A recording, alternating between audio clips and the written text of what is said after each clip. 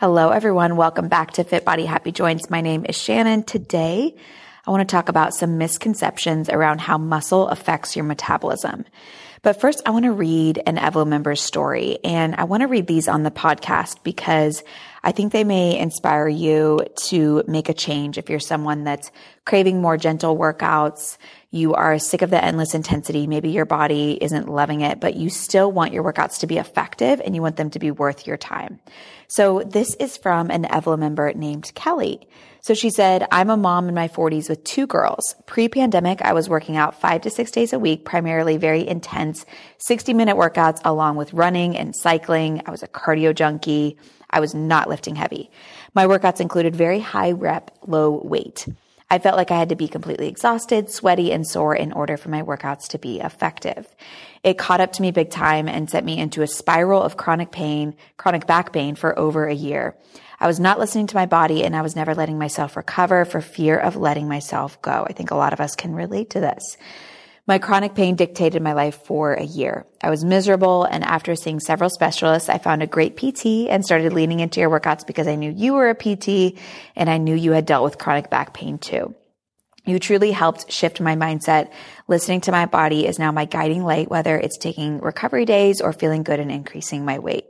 The Evlo way has truly helped give me my life back. I feel so good working out again. I have never felt stronger. I feel safe in my body and trust myself that I have done enough. I've always struggled with a little belly, especially after having kids, and I thought that cardio was the answer as well as working my core 5 times per week. Evlo has shown me that gentle consistency is the way. Lifting weights, working each muscle to failure 1 to 2 times per week, including core, has transformed my body and I feel great. And the kicker, I am doing less. This is my favorite part. Since I have been an Evlo member, my preteen girls have watched me lift weights during the workouts. I love that they now stand in the mirror and flex and want me to see their strong muscles. They sometimes join in and lift alongside me.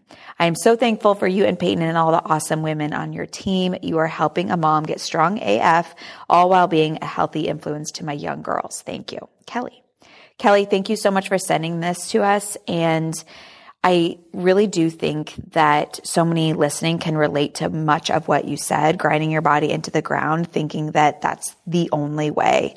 But hopefully your story will help inspire someone who may be in the same boat. So thank you so much for sending this. And if you have a story that you want us to read on the podcast, or if you just want to share your story, we love to read them. You can send it to contact@evlofitness.com and we would love to hear your story. Okay, so let's get into today's topic, which is about muscle and metabolism and how gaining muscle affects your metabolism. You may have heard that muscle increases your metabolism at rest.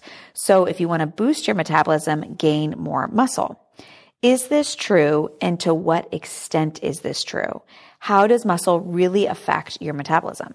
I was taught that muscle has a significant influence on your resting metabolism, that you burn significantly more calories at rest when you have more muscle mass or lean mass on your body. I have learned that it's really not that simple, and the extent to which muscle affects your resting metabolism may have been overblown. So in this episode, I want to discuss how does muscle really affect your metabolism? How does it affect your resting metabolism? How does it have indirect effects on your metabolism? And what are the overall benefits of adding muscle as far as how it affects your overall metabolism? How many times can I say metabolism? Oh my gosh. So metabolism is complex.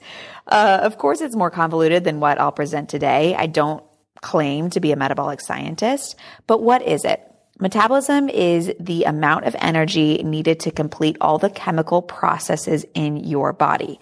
This is moving, breathing, thinking, digesting, fidgeting, talking, growing hair, cell cleanup. It all takes energy. And the sum of that energy is your metabolism. Larger people will burn more at rest than smaller people. They have more cells to maintain and a larger body to serve. So it's not necessarily true that smaller or leaner people will have faster metabolisms, which I think is a common misconception because larger people generally burn more at rest than smaller or leaner people. Your total daily energy expenditure, your TDEE, is the amount of calories your body uses within about a day to function and move. Within your TDEE, or your kind of total metabolism, we have basal metabolism and active metabolism. Basal metabolism is the calories expended to keep the lights on. This includes digestion, growing hair, cell cleanup, breathing, powering your basic brain functions, and really any function of your body that would require energy if you were in a coma. That's kind of how I like to think about it. So these are all the functions that keep the lights on, that happen behind the scenes, that you don't have to consciously think about or perform. And then so that's our basal metabolism, and then we have our active metabolism, which is all the energy that we need to move our bodies. This is all of the things that happen if you weren't in a coma. And we can categorize active metabolism into NEAT, non-exercise activity thermogenesis, and exercise activity. So within this active kind of calorie pool, you have NEAT and you have exercise activity. NEAT is all of the energy needed to complete your movements that aren't considered exercise. So this is like typing, talking, sitting up, walking around, cleaning, using your hands to talk, which is what I love to do. This makes up a surprising amount of your daily energy expenditure and will actually fluctuate depending on your exercise activity, which is something that I'll touch on here in just a moment. And then we have your exercise activity, and this is self-explanatory. It's the amount of energy that you need in your workout, or amount of energy that you expend in your workout. When you have a higher calorie expending workout, you generally burn less with NEAT throughout your day, which is kind of a misconception. So if you're doing a workout that's expending a lot of calories, you will burn less throughout your day with non-exercise activity thermogenesis. Unintentionally or subconsciously, you'll fidget less, you'll move around less, you'll be more stationary, and this is all in an attempt to conserve energy. People make the misconception that burning more in your workouts means that you're burning more overall, which is not necessarily the case, because your body tends to cap or plateau at a certain calorie burn per day. This is called the constrained total energy expenditure model, something that I talk about in the podcast a lot. So if you're a listener, you're definitely familiar with this. But this model is one of the reasons why I don't recommend using your workouts as a tool to burn calories, or I don't recommend framing your workouts as something to burn calories. Because you can think of your total calorie burn as kind of a bank that you can withdraw from. You've got your TDEE, your total daily energy expenditure. Within that bank, your basal metabolism will be withdrawing energy for those basic tasks to keep the lights on. This is more or less outside of your control. These are the things that, again, would happen if you were in a coma. What you can have control over is your active daily expenditure, or the calories used during NEAT and during exercise. So you might burn more or less calories from exercise per day, and same with NEAT. You might burn more or less calories based on your non-exercise activity that you're doing throughout the day. So when you withdraw more with exercise, when you use more energy for your workout, you will unintentionally withdraw less with NEAT, or non-exercise activity thermogenesis, so that you don't overdraft, so to speak. So this is a metabolic adaptation to help conserve energy for essential functions like keeping your heart beating, allowing you to breathe, allowing your brain to function, digestion, things like that. Now, I'm not saying that activity won't increase your overall expenditure. I'm not saying that you should be stationary, but it tends to cap or plateau at a certain amount, which means that adding more exercise won't necessarily increase your overall deficit. I talk more about this and explain it in detail and talk about what that average cap or plateau is in episode number 131 called Where is Your Calorie Burn Plateau? So if you want to go listen to that, check out episode number 131. So knowing that we have our basal metabolism, we have our active metabolism, and the total energy that we need for a day to move, to do our basic functions is our TDEE. Knowing all of this, which systems require the most energy? I think this is really interesting. This is not an exhaustive list, but there are some organs within our kind of basal metabolism that use more or less energy per day. For example, your heart and your kidneys come in at number 1. They require about 194 calories per pound per day to function. Next is the brain. Your brain uses about 106 calories per pound per day, followed by your liver. Your liver uses about 88 calories per pound per day. Again, this is all happening behind the scenes. Your body is needing energy and calories in order to perform their said functions. Now, unlike fat mass and muscle mass, we can't increase the mass or the size of these organs with diet and nutrition. You're not going to increase the size of your kidneys by strength training or eating in certain ways. Same with your brain. You're not really going to increase the size of your brain. These masses are more or less set. But we can increase our overall body size by either adding fat and or muscle, which will affect how much we burn in a day because both of these tissues do require small amounts of energy to maintain. Even fat mass. Fat mass does require energy to maintain. Fat burns about 2 calories per pound per day. If we compare that to like the heart and kidneys for their equivalent weight burn about 194 calories per pound per day. Fat burns about 2 calories per pound per day. Now, what about muscle? This is kind of the question, maybe why all of you are here. How many calories does muscle burn at rest? Muscle only burns about 6 calories per pound per day. That's if you're at rest. Now, active muscle, if you're using your muscles, that will require a little bit more energy, maybe an additional 5 calories per pound per day. So active muscle on average is burning about 10 calories per pound per day. If we compare that to other organs, fat and muscle mass burn far fewer calories than something like your brain, your heart, your kidneys. The metabolic rate of certain organs is 15 to 40 times greater than their equivalent weight of muscle mass and 50 to 100 times greater than their equivalent weight of fat tissue. That said, 2 people could theoretically be the exact same weight, but burn more calories at rest because of the proportion of their muscle mass to their fat mass. This is why 2 people who weigh the same but have different body compositions, so have different proportions of fat to muscle mass, could have different resting metabolic rates. For instance, a 150-pound person with 20% fat mass would burn about 60 to 100 calories per day more than a 150-pound person with 30% fat mass. So 60 to 100 calories per day isn't nothing, but it isn't this huge difference. So the idea that build muscle because it makes you burn more at rest may be slightly overblown. But although gaining muscle may not completely transform your metabolism when we just look at it in this like little window, when we just look at it as how many calories you're burning at rest, building muscle has more effects on your metabolism than just energy expenditure in several ways. Number 1, as I've talked about in other episodes, muscle is a large storage site for glucose. This means as we eat, more of the sugar from our food can be stored in muscle mass instead of being stored into fat mass. So in other words, when you have more muscle, you're less likely to store food as fat mass.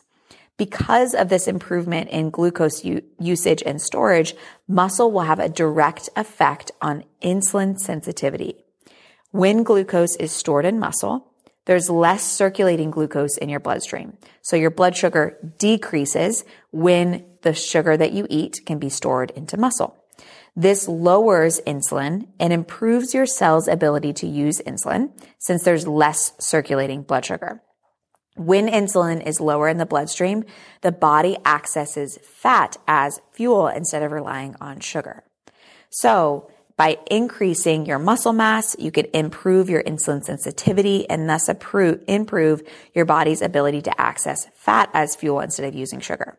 That said, it's important to note that we have to be using our muscles at a high enough intensity in order to empty their glycogen stores so that they can be filled again the next time we eat. So if you aren't training muscles close to failure, you may not be depleting the muscle's glycogen stores, and you might not have enough storage capacity within those muscles. So this is another reason why we firmly believe in using exercise and using resistance training and training close to failure with each set. So that's number 1, is that Muscle can improve your metabolism because it can improve your glucose storage, thus improving your insulin sensitivity, thus improving your body's ability to use fat as fuel. The second way adding muscle affects your metabolism is because more lean mass can help keep your metabolism high as you age. I've spoken about this in other episodes, but one longitudinal study that I'll cite in the show notes found that between the ages of about 20 years old and about 60 years old, there's no change in resting metabolism, debunking the idea that metabolism declines as you age. But people anecdotally find that they gain weight easier as they age. So why is this? This can happen from a lot of different influences. It could be less sleep, more stress. It could be that you're kind of always in a very slight calorie surplus. So you gain weight slowly but steadily over the years. You might not think that you've changed your behavior, but you have in just really slight ways. But one of the main reasons for why we might see this decrease in resting metabolism as we age is because we're losing lean mass or we're losing muscle mass as we age. Strength and muscle loss can happen, some people say, as early as 25, which means that we need to start strength training as adults and continue to strength train and build muscle throughout our lives. But when lean mass is equated, someone with the same body weight will have a similar resting metabolism regardless if they are age 28 or age 58. So if a 28-year-old and a 58-year-old have about the same lean body mass and overall body mass size, they will burn about the same amount of calories. So since we lose lean mass as we age, and this is accelerated as we get older, I always recommend being in a slow build mode. You don't have to be in a rush to build muscle. Muscle gain can happen at any age, but a goal of building, let's say, 5 pounds of muscle in a year is very attainable, especially if you're first starting out. And then have the goal of building like maybe 1 pound a year. And this means you're not wrecking yourself to do it. You're not doing so in sustainable ways. You're not looking for a fast track, but slowly being in that build mode will put you in a really good place on all fronts, your metabolism included. So if you are an Evelyn member, make sure to read the Body Recomposition Guide. This teaches you how to eat to support muscle growth. And then we also have our 5 Basics of Building Muscle Guide. I want you to read that one as well. Both of these are like 3-minute reads, and you can start incorporating the takeaways right away. Both of those can be found in the Learn tab in the Evelyn membership. And then the final way that muscle affects metabolism is muscle's snowballing effect on our behavior. When you have more muscle mass, your energy levels improve, partly due to the improvements in insulin sensitivity, which I touched on earlier. And as we talked about in episode number 147 with Catherine Andrew, who's a registered dietitian, about blood sugar, when you are more insulin sensitive, and this comes from eating and exercising, you aren't experiencing as many crashes throughout your day. So you're not having these kind of like spikes and dips in your energy levels. So when you have more stable energy levels, you are likely to be more active overall, unintentionally increasing NEAT, or that non-exercise activity thermogenesis, meaning that you're more likely to hit that active energy plateau that I spoke about earlier for the day with really little effort. Resistance training and building muscle also improves mental health because resistance training improves your ability to produce, release, and regulate growth factors that influence the development of structural changes in your brain. So resistance training can structurally change and improve your brain. When you have a better functioning brain, you will have an easier time staying motivated to exercise and have an easier time choosing lifestyle habits that will support your overall health. Again, snowballing this whole thing. And then lastly, one way that muscle can affect your behavior is if your goal is to build muscle, you will have to have certain nutrition habits that will really support your body in more ways than just building lean mass. Because a high protein diet will make you feel overall more energetic. It may reduce overeating since protein is really satiating, and it might make you, again, avoid all of those dips and crashes in your energy levels. So all of these things have a snowballing effect on your behavior. When your stamina, your energy levels, your nutrition habits, and even your mental health are better, it's easier to stay consistent with your routine. That improves your results, thus heightening these positive effects of building muscle. So Building muscle is more than just improving your resting metabolism. It affects your insulin sensitivity. It affects your behavior. It can set you on this upward spiral and improve your metabolism in more ways than one. So although it may be overblown that muscle really boosts your resting metabolism, because muscle really only burns about 5 to 10 calories per pound per day, muscle really does have a powerful effect on your metabolism with direct and indirect effects on insulin sensitivity, aging, and behavior. I hope this was helpful and informative. We will see you all next week, same time, same place. Bye for now.